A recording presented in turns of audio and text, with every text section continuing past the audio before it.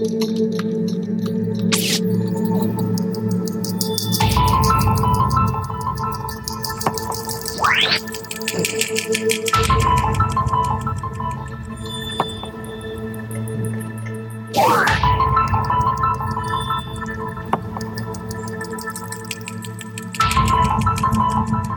right, welcome aboard the Dragon.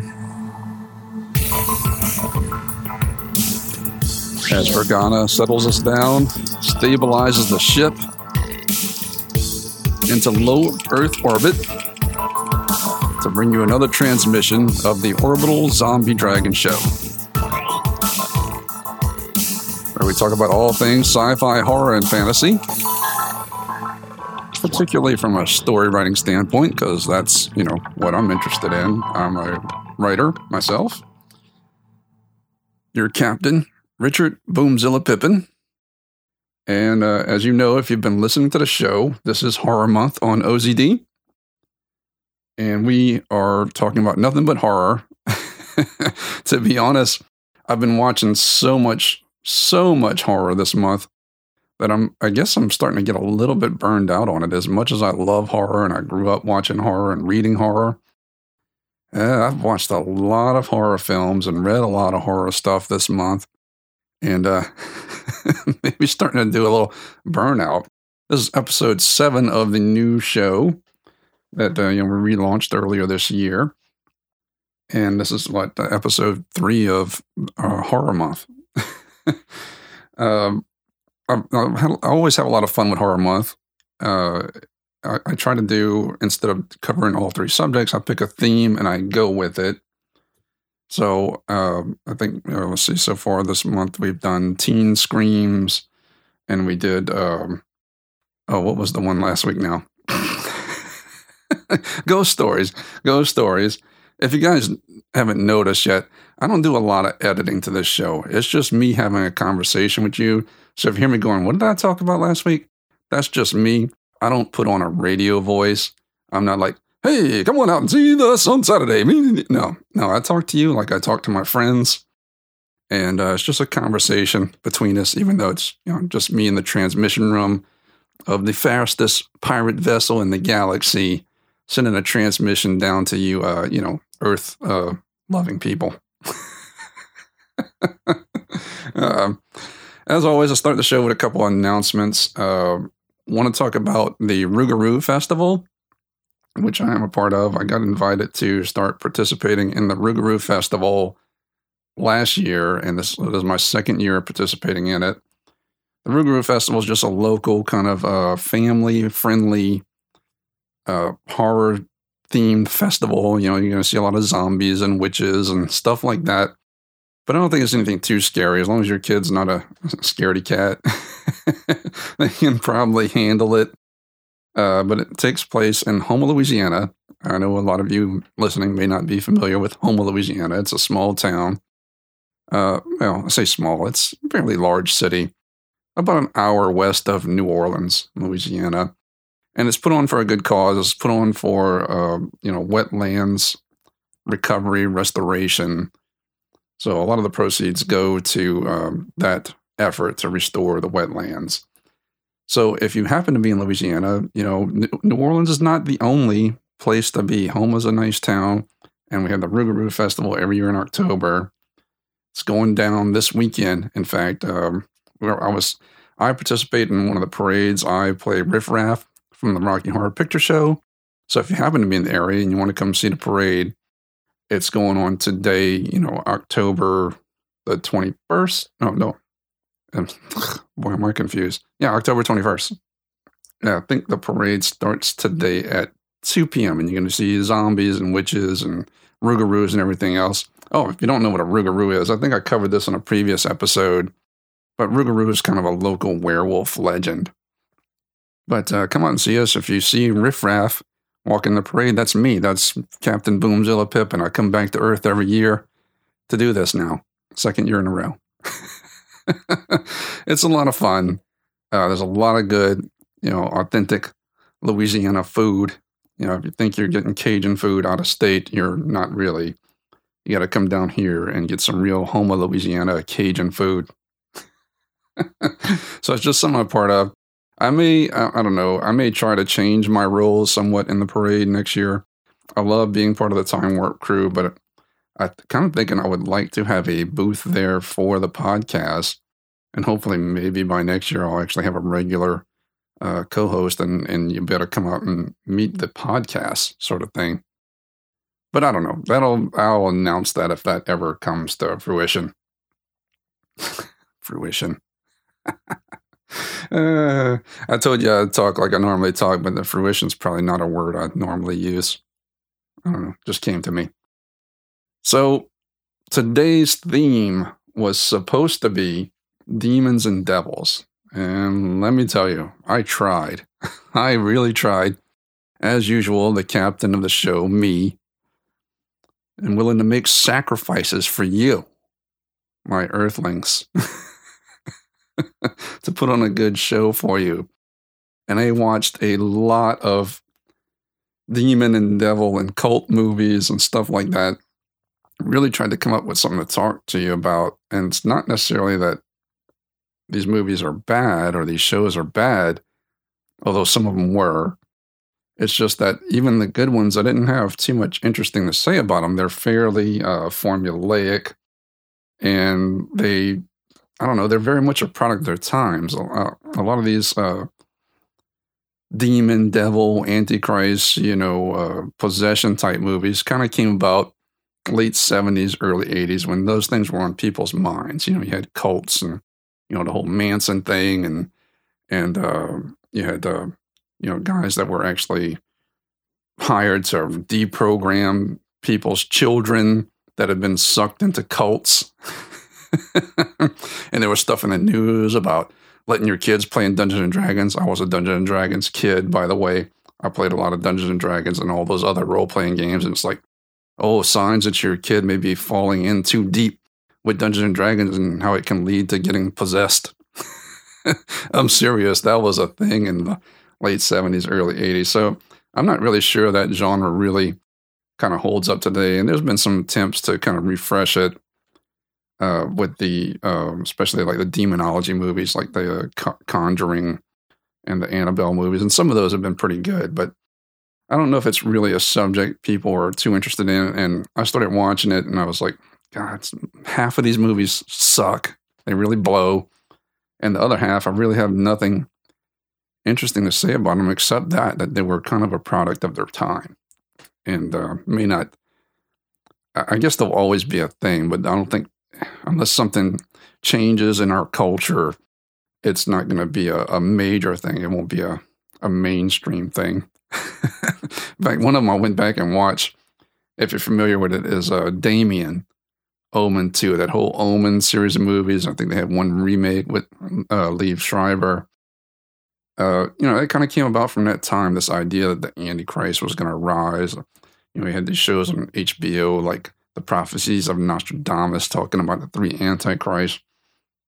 And that was something people were interested in back then. But I remember watching Damien, Omen 2, the one where he was a teenager in the military academy, and being terrified of it as a kid, watching it on like Morgus Presents on Saturday night from my local people. Only my local people probably know who Morgus is. But it was a local Saturday night kind of B horror movie show that would come on. And Morgus was like the mad scientist host that would put on the show. It's kind of our version of Elvira. We had Morgus over here. But I remember watching Damien, Omen 2 and being terrified of it, especially of a couple of scenes. But when you go back and watch it now, it just seems really silly and kind of pointless. I don't know why it was so scary. Probably just because we were kids. So like I said, I really tried to make this about demons and devils and antichrist and possessions and stuff. But I really couldn't find anything interesting. So I changed the theme. I changed the theme this week to talk about my favorite author, some of his films, or one of my favorite authors, Stephen King, that I grew up with. I loved Stephen King growing up. And part of the reason I wanted to become a writer was I wanted to be Stephen King. To be honest, like I wanted to be Stephen King. All of these movies that I kind of picked today have to do with I guess you can call them demons or devils, but they're like otherworldly forces. These are kind of things, and you see this a lot in Stephen King's novels.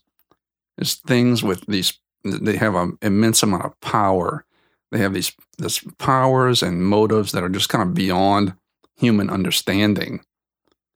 And they go about, what they're doing, and this greatly affects the characters and the stories. But to these beings, these otherworldly beings, the characters' feelings or how it impacts their lives is like nothing to them. They really mean nothing to them. How it affects their lives means nothing to them any more than like feeding on them. Like to them, it's like a trip to the grocery store. Oh, too bad it destroyed your whole life and you're scarred for life. I needed some milk and cookies. So it's nothing more than feeding or moving towards their kind of unknowable goals, goals that we can't even understand. This is a common theme in a lot of Stephen King's novels. You see this over and over again in the Stephen King universe or multiverse, along with the idea, and you're going to see that in these 3 examples I have for you today, that some places are just bad. There's some places in the world that are just bad. They're spoiled. You don't want to build your town there. You don't want to try and grow crops there or try to live your life there or anything. They're just bad somehow and may not even know why. It's lost in history. And I'm going to get into that some examples of how that is. It's just the land is sour. And that's a pretty common theme in the Stephen King novels. And sometimes it's not so much that it's bad, it's that it has sort of an interdimensional link to another place and time that maybe where bad things live, bad things dwell, and the barrier is thin and they can kind of come into our world and affect our lives. So again, common theme in Stephen King novels. I've chosen 3 films to talk to you about today. Some of them went way back in the past, some a little bit back in the past, and one that's more modern. I have to say that I'm really pleased with the Stephen King films of late. If you really go back in the library of films that were based on the books, they weren't always good. Horror was kind of the dirty underground basement of both writing and films for a long time. And so budgets were small and the A-list actors weren't available. So again, if you go back and watch a lot of these horror movies, they're kind of products of their times too, and how much attention and money studios were willing to focus on them. So it's easy to go back and judge now, but times are different now. But this latest run of Stephen King movies have all been really good. In fact, they've gone back and remade some that were kind of flops in the past, and we're going to cover one of those today. And really revived them. And Stephen King is, he's always been great, but he is on the rise now. I think we're going to see a lot more great things coming out of that in the very near future. So the 3 films I picked today were Children of the Corn. That's the way back one. One kind of from when I was in high school, Pet Sematary, which there's a remake of that coming soon. Going to talk about that in a bit. And It. The newest one, the one that just came out last year.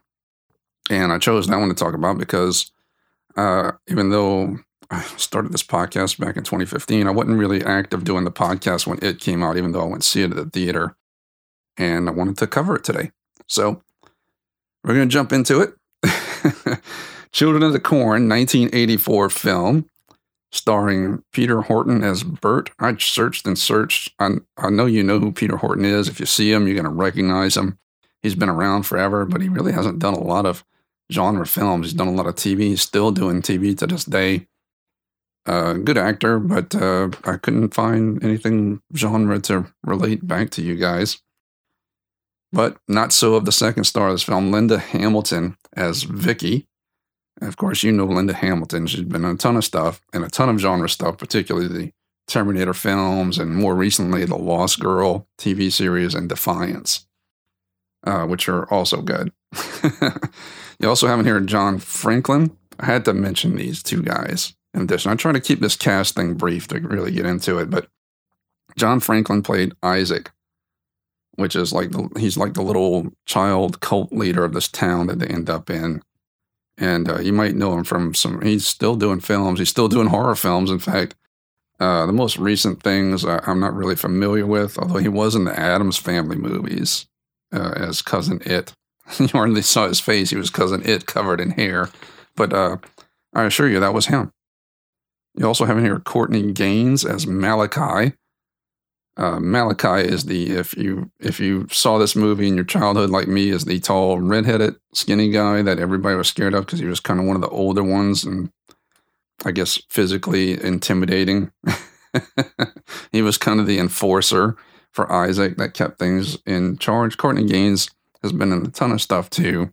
He's got a very distinctive look, and that landed him in another kind of horror comedy film from that era called The Burbs, and which is a good movie. You should see that. Early Tom Hanks movie, by the way. So this movie is very much a sort of, in the realm of this type of film, is an appease the beast type of supernatural horror.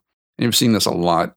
It can vary from, ancient times to where there's, look at Dragon Slayer, like we have to do this to appease the dragon or he's going to come and eat our village. It's very much that kind of movie. The real problem with this movie, when I went back and watched it, it was hard to get through. And the main reason was it took a really long time to get to it. Again, this was a movie that I watched when I was younger, and it terrified me. It terrified my little sister, Malachi. Especially terrified my little sister. But it takes a really long time. So before I went and rewatched it yesterday, I had these memories of it from childhood of being really scary. But I realized upon watching it, my memories of it being scary basically comprised of like maybe the last 15 to 20 minutes of the film was kind of the good part that everybody remembers, probably from their childhood. And everything before that is a lot of long, slow buildup of unnecessary scenes. And just, it was extremely boring. Very unnecessary long shots of them just walking around town going, what's going on here? That is easily an hour and 10 minutes of this film. Way too long to just, why is this town so empty? Kind of sense of awe or terror or whatever. Just went on way too long to get to the good part. To be fair, this was based on a short story. They didn't have too much to work from. And they I guess they did their best. For some reason, I remember this being a popular film back then. Maybe, again, product of its time. There wasn't a whole lot of competition in the horror realm. So it shined maybe back then. Now, if you go back and watch it, you're going to find, just like I did, the parts that you remember being good and really scary is such a small part of the movie. It's almost not worth the hour and 10 minutes of watching them go around. Now, this movie does not have the cell phone problem that I always talk about because of the time period it takes place in. There's payphones. They've all been cut or damaged somehow in the town by the children of this cult that have taken over the town, the cult of children that have taken over, killed all the adults and taken over the town. So they don't have that problem of calling for help. Where it doesn't make sense, though, is that they spend a lot of time being lost and they've been warned. Again, the formula in these movies is they usually get warned by a creepy old guy at a gas station. That totally happens in this film. They stop at a gas station for help, and the creepy old guy there warns them, ain't nothing you want in that town. Go up there and turn right and avoid that town. There's some confusing signs that keep leading them towards that town. And so, while it may seem to make sense when you really watch it, it's like, even if the signs were misleading and you were warned against it and you see all this weird, creepy stuff going on and you really need some help, even if you're totally lost and the signs mislead you to go to the town, if you keep driving through the town, eventually you will get out of the town and leave the town in your rearview mirror. And so the characters, like in a lot of these horror movies, just make some really stupid decisions like, let's go check out this creepy old house. It's the last house in town. Even though we were totally freaked out right now and everything so far has been a bust. All the phones have been broken, everything like that. They just like, let's go check it out. like a Scooby-Doo episode. Got to go check it out. Let's split up and check it out. So I can't really say that this film has held up. I can't really recommend to go back and watch it, even though if you want to go see a film, from the early 80s depicting this type of cult horror, I don't know, you can go see it. It's on Netflix right now. But you're going to want to fast forward, get the important points. I'll give you the important points right now. In fact, I didn't really do the story setup, but it's so basic. You can probably kind of glimpse or skip through or skim through the first hour and 10 minutes and get to the good parts. But it's basically this town, this kind of isolated town in Nebraska. The children, it's a very religious town, but the children rose up on some day led by this character named Isaac and killed all the adults. In fact, you find out later on they have a rule that once you turn 19, your 19th birthday, they sacrifice you to their new god, he who walks behind the rows. So Isaac is basically, and through his enforcer Malachi, who I think, if I remember right, is 16, he's one of the older teens that hasn't had to sacrifice himself yet, is supposedly a physically powerful character, obviously over the smaller kids, and is kind of Isaac's enforcer. So you kind of think of it as, Isaac is the priest and Malachi is the evil knight. So anyway, these two characters, played by Peter Horton and Linda Hamilton, are basically just driving on their way. Peter Horton's character has just graduated from med school and he's on his way to an internship somewhere else.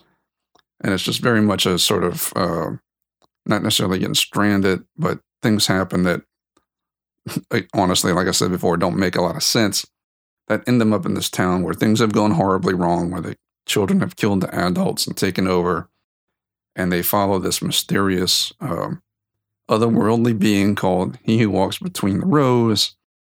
And you spend most of the movie going like, these kids are just crazy, this guy's just a cult leader.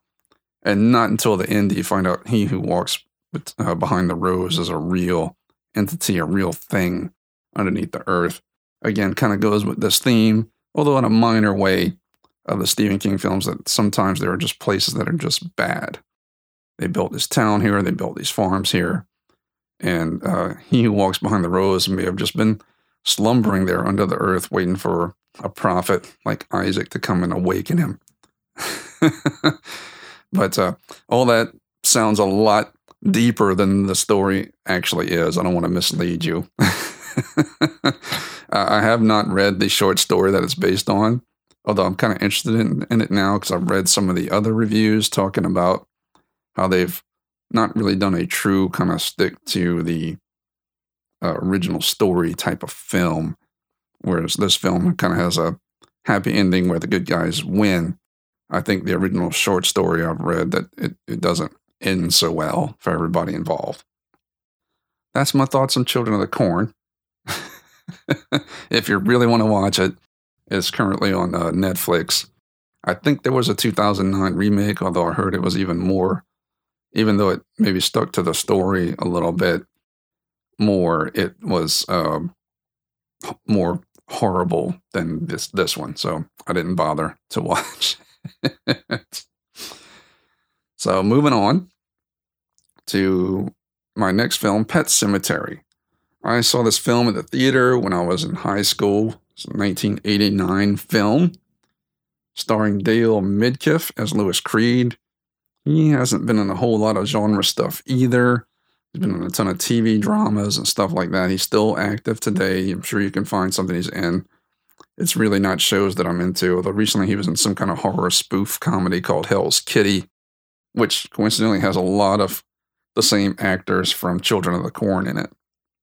I think John Franklin and Courtney Gaines is in this Hell's Kitty movie, so I may have to go check it out and see if it's funny or scary or both. So it's on my list. You also have in here Denise Crosby as Rachel Creed, Dr. Louis Creed's wife. And of course, you know Denise Crosby from Star Trek The Next Generation and The Walking Dead. And that was one of my few problems with this movie, going back and rewatching it, is Denise Crosby does not necessarily come off as the average, typical, ordinary housewife character. She seems like a pretty imposing and tough-looking person. So to see her as the kind of not necessarily mousy, but just just average sort of housewife character from that period of films is kind of weird. She doesn't seem like, I don't know, that may have been even though she's good, that may have been a bit of miscasting, but that was minor. It didn't really bother me that much. And also in this film, you have Fred Gwynne as the neighbor across the busy highway, Judd Crandall. And you should know who Fred Gwynne is. If you don't, maybe it's just because you're too young. Fred Gwynne was a awesome guy, a major character actor from his time period. By the time this movie rolled around, he was pretty up there in age. So he was age appropriate to play the Judd Crandall character. In fact, I don't think he did too many more movies after this. He did My Cousin Vinny, like the year before he died, which was like 92, was My Cousin Vinny, and I think he died in 93. But Fred Gwynne just was really, for all the casting they did with him, because of his unusual face, was a really tall, handsome dude with a distinctive voice, and he is missed. I think he was a great actor. Again, he played Judd Crandall, and you should know him from a ton of other stuff, sitcoms from that time period, like Car 54, Where Are You? But he was also Herman Munster in The Munsters, and you might see some recent credits for him since he was dead, but I think that was just, like compilations that people put together, and they gave him credit on those things because he's been gone, unfortunately, since 1993. He is missed, and in fact, I was going to mention there is a remake coming soon of Pet Sematary. Now, I've watched the trailers. I don't know much else about it except, kind of who's in it and what's in the trailer. I will say that there are a few things in the trailer for this remake that kind of are causes for concern for me. I'm a little concerned about, maybe some changes they're making to the story. I hope it's more true to the book. I mean, this one from 1989 was pretty darn true to the book. I think there was just some minor changes, probably for production purposes. But I think you have John Lithgow playing the Fred Gwynne character, Judd Crandall, in the remake that's coming in. I think it's in April of 2019, if I'm not mistaken. I don't have it in my notes here, but I think it was April. So it's coming soon. I am a little bit relieved that they didn't cast John Lithgow and try to have him be Fred Gwynne. It looks like more he's doing his own take on the Judd Crandall character. I'm kind of glad for that because I don't think anybody but Fred Gwynne can do Fred Gwynne. I think it would come off as not genuine if they tried to do that. And John Lithgow obviously has his acting chops and probably knows that. So hopefully between him and the writers, it does look like they decided to do his own version of the Judd Crandall character and not just try to rehash Fred Gwynne's performance, which was really good. I'm really hoping, I have the best hopes for this remake, that it's going to be good. Like I said, they've had a good run with Stephen King films lately. I hope they're going to keep that up with this one. My only little weird, and this is probably nitpicky, cause for concern from watching the trailer is it almost makes it seem like, well, I'll tell you what, let me get into that in a second. Let me give you the setup of the story just in case you're not a rabid Stephen King fan like me and not familiar with the setup. The setup of the story is Lewis and Rachel and their 2 children have moved to Maine from Chicago. He's got this job as a doctor at the local university, and they've all moved there into this house across the highway from Judd Crandall. And one of the first things they see upon moving there is that this highway between the 2 houses is very busy. There's some type of a mill or factory or something up the road called a Rinco, and the trucks go day and night, full speed, up and down this highway. Judd Crandall warns them, you don't want to keep your pets and your kids out of that road because I've lived here a long time. I've seen a lot of bad stuff happen on this road. And of course, it's a Stephen King book, so bad things do happen. The first thing that happens is the family pet gets killed. Judd has kind of shown them the area. One of the other things they first notice in the house is there's this trail leading away from the house into the woods. And Judd takes them on a little field trip to show them the local pet cemetery where children have buried their pets over the years. And he explains it to the little daughter, Ellie. This is a place where, sad kids have come to bury their pets and give them a place of rest and allow them to speak and be remembered through their tombstones. So he shows them that.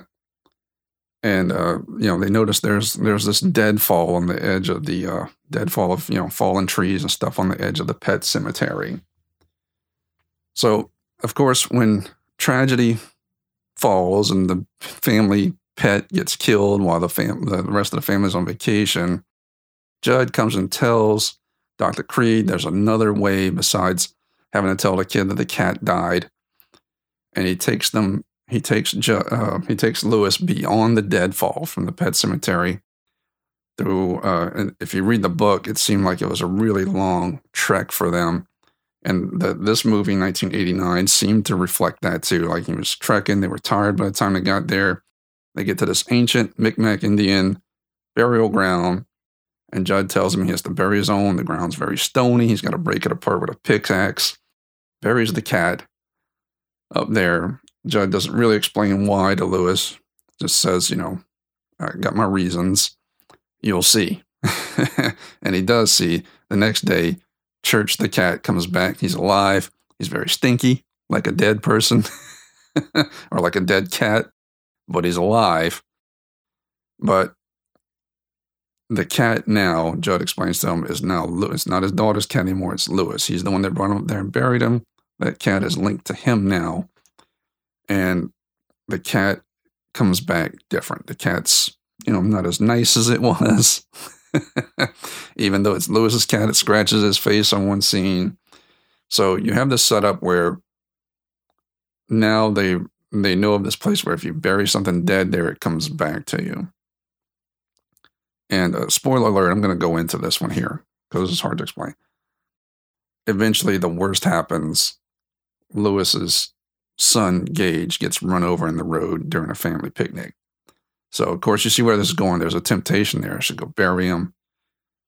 Judd comes to tell him, I know what you're thinking, but it's been done in the past. The people that come back are not the people you sent up there. It's okay with a cat because they can't do a whole lot of damage, but you don't want to put a person up there. They come back, and it's not them inside. It's something else, something evil. So, of course, you can see where this is going. I'm not going to spoil it anymore for you guys in case you haven't seen this, but you can kind of see where this is going, right? and going back to my concern about this remake from watching the trailers, I really hope it's not so. They seem to make it, just through what little bit they've shown in the trailer, they seem to make it seem like the place that brings them back to life is the pet cemetery, and that is not the case in the novel or this original 1989 film. It's the Micmac burial ground way beyond the pet cemetery. And that may not seem like it's important. It may seem like I'm being nitpicky, so what if they move it to the pet cemetery for brevity? But again, it goes back to this theme of Stephen King novels that some places on Earth are just bad. They're just spoiled somehow, and you shouldn't try to live there. You shouldn't try to grow crops there. It's just bad, and sometimes the reason is just lost in history. And that's the case with this Micmac burial ground. Judd explains to him at some point that the Micmacs was a Micmac burial ground, but when the ground went sour, as he puts it, the Micmacs abandoned it, in fact, warned other people, you do not want to go there. We tried to settle there. It's a bad place. Stay away. And apparently the locals know about this place, particularly Judd. He's one of the probably one of the few left alive that knows the history and the power of the place. So again, if they change it, that kind of changes, this dynamic, the theme that some places are just bad and should stay away. And if it's the pet cemetery so close to Lewis's house, then it's kind of like the house is there. It's not, it's not as I don't know, remote or mysterious, I guess, to me. Again, like this goes on and on in Stephen King novels. And we're going to go into another one that gives a perfect example of this. But that being said, I went back and watched this. While there were a few moments of kind of, I would say, mediocre acting, there was a lot of good acting in it, particularly by Fred Gwynne. And I think the bad acting parts were not really the fault of the actors. It was more the material and the script. It was hard to deliver some of those lines. I think it would be very difficult to deliver them and not seem kind of artificial and weird and awkward. So I don't really fault them. And it's just such a few minor parts in it that it doesn't really detract from the film. And there are some truly scary and creepy parts of this film that are worth watching for. Never get out of bed again. You'll know what I'm talking about. Never get out of bed again. Watch it. You'll know what I'm talking about right there.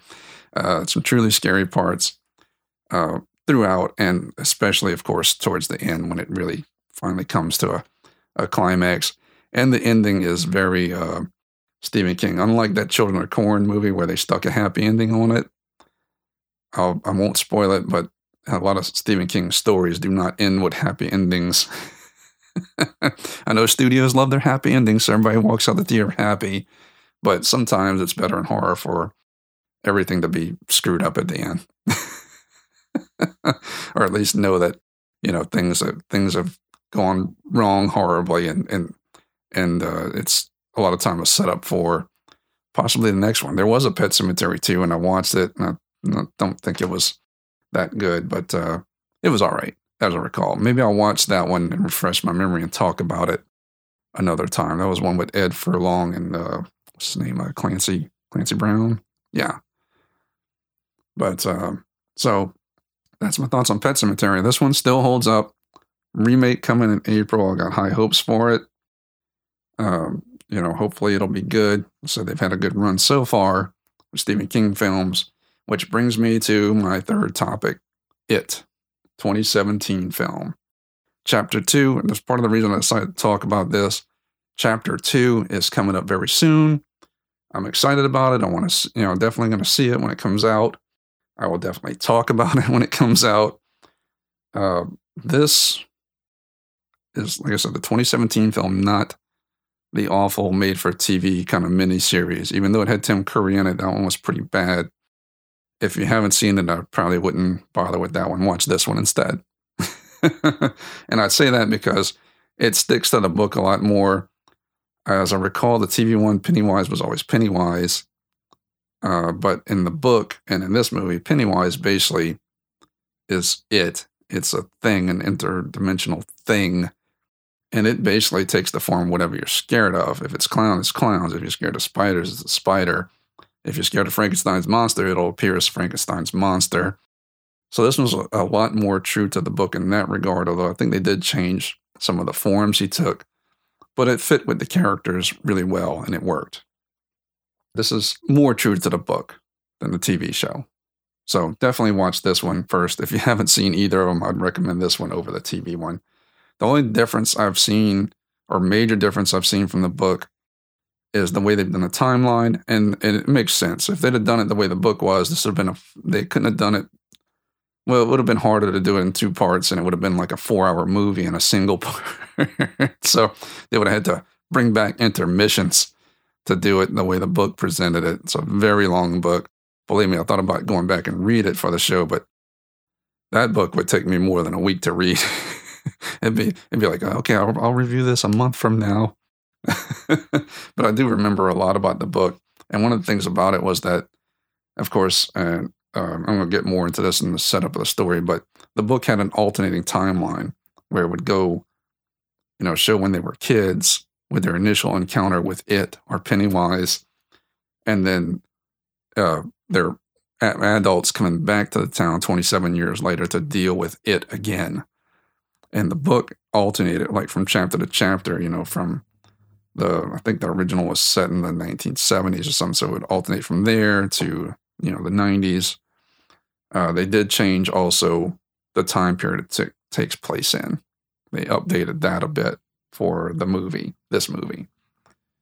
So no alternating timelines in this film, like the book, where it flip flops from chapter to chapter or scene to scene. Instead, what they've decided to do is show you the entire story, continuously from when they were kids, their first encounter with Pennywise, and now chapter 2 that's coming out soon will show the entire story of when they're adults, which I think the other way would have been not only long, but might have been confusing by the end. You'd have been like, wait, what happened when they flipped back in the first 30 minutes? This has a lot more continuity and be a little more presentable, less confusing to the viewer. So this is starring a lot of child stars that did a really good job on this film. You got Jaden. Oh, I'm gonna murder this name. Lieberher as Bill Denborough, one of the major characters, of course, and you might know him from Midnight Special, which is another good little sci-fi thriller film. If you haven't seen it yet, you got Finn Wolfhard as Richie Tozier. He's kind of the little loudmouth comedian of the group. And of course, you should know Finn Wolfhard from Stranger Things. If you haven't seen Stranger Things, you should definitely go watch that on Netflix now. If you're into sci-fi and horror, you will like Stranger Things. And Finn Wolfhard is the main character in that, or at least one of the major characters. You also have here Sophia Lillis as Beverly Marsh. I'm kind of excited about Sophia Lillis. She is, I think, very talented, very hopeful young actress, and hopefully she'll stick with it. And as she gets older, will mature to other roles and everything. I think she's pretty talented, and everything I've seen her in, I'm kind of like, oh, who's this? Oh, that's the Sophia Lillis girl. I'm really hopeful for her in the future. Hopefully she'll stick with genre stuff too, because she seems to be good with it. She's in that Sharp Objects little mini-series on HBO right now, which I have not watched yet.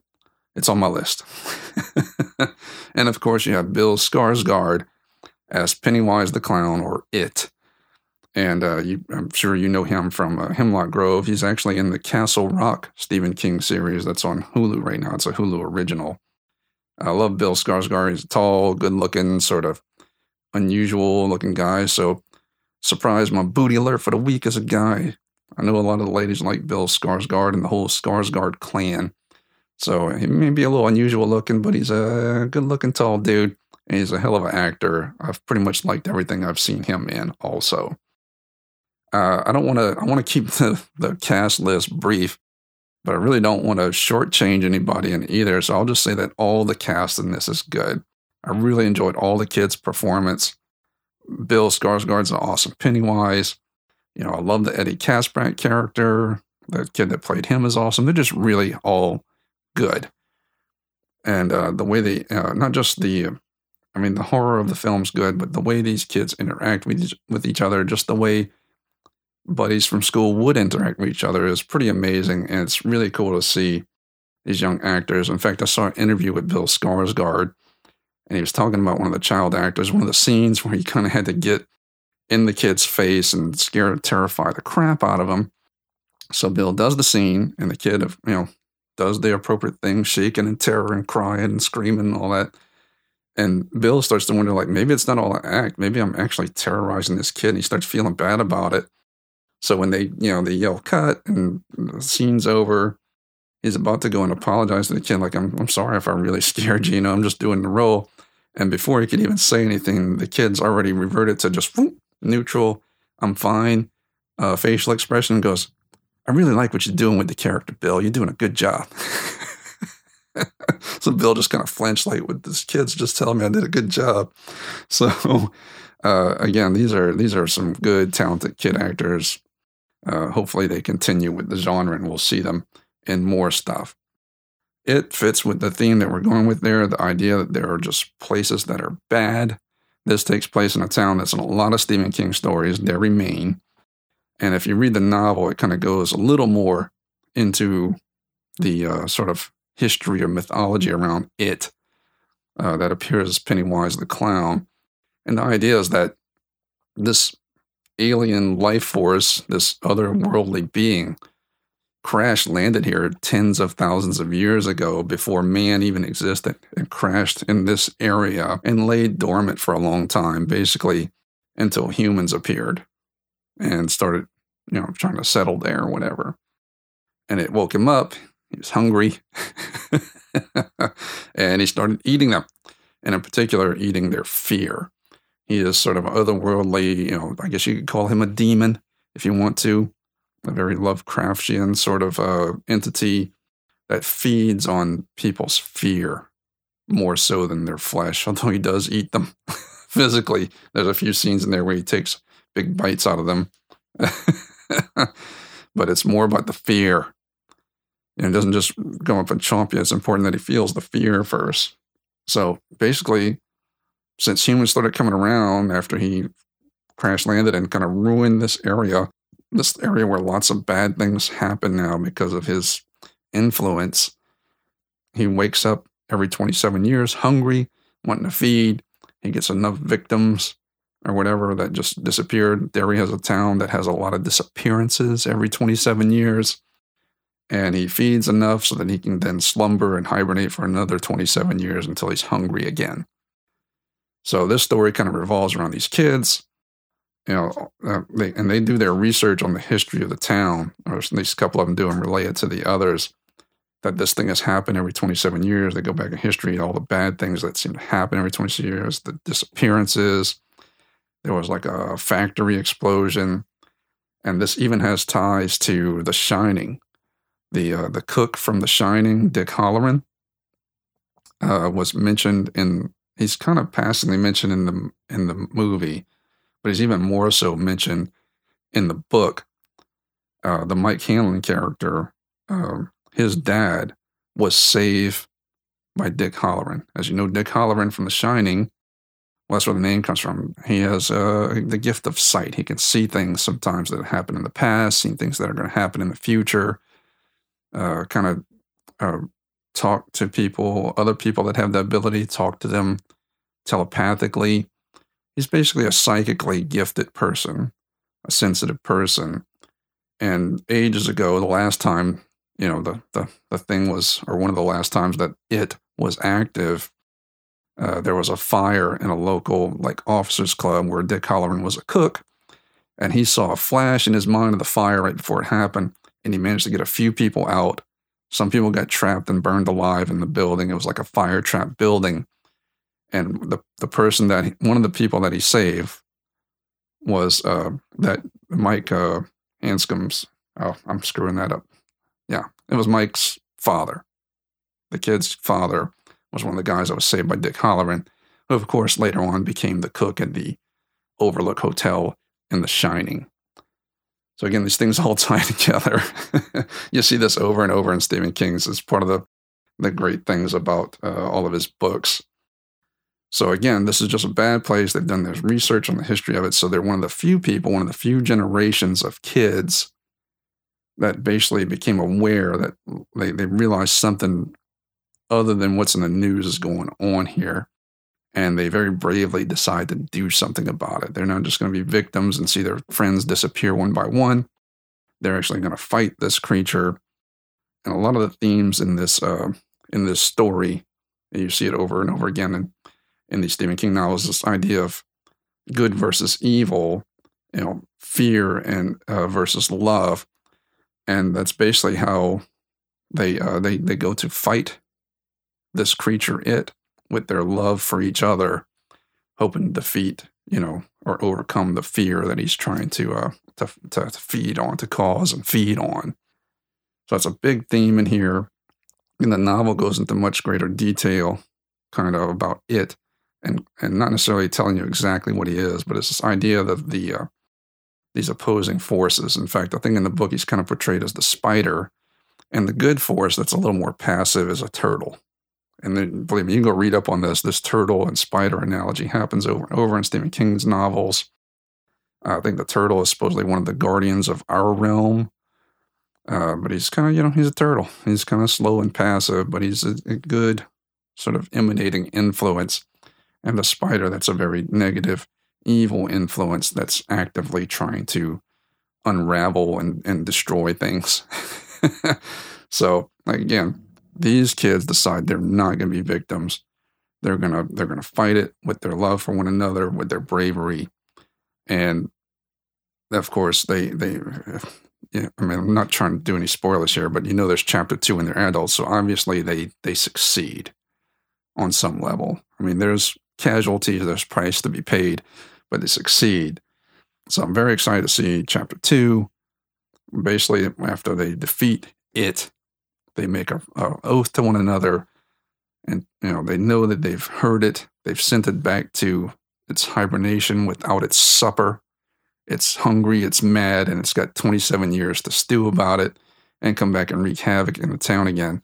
And they make a promise that if it starts happening in 27 years, that they will all come back and fight it again so that another generation doesn't have to suffer at the hands of the thing, Pennywise the clown.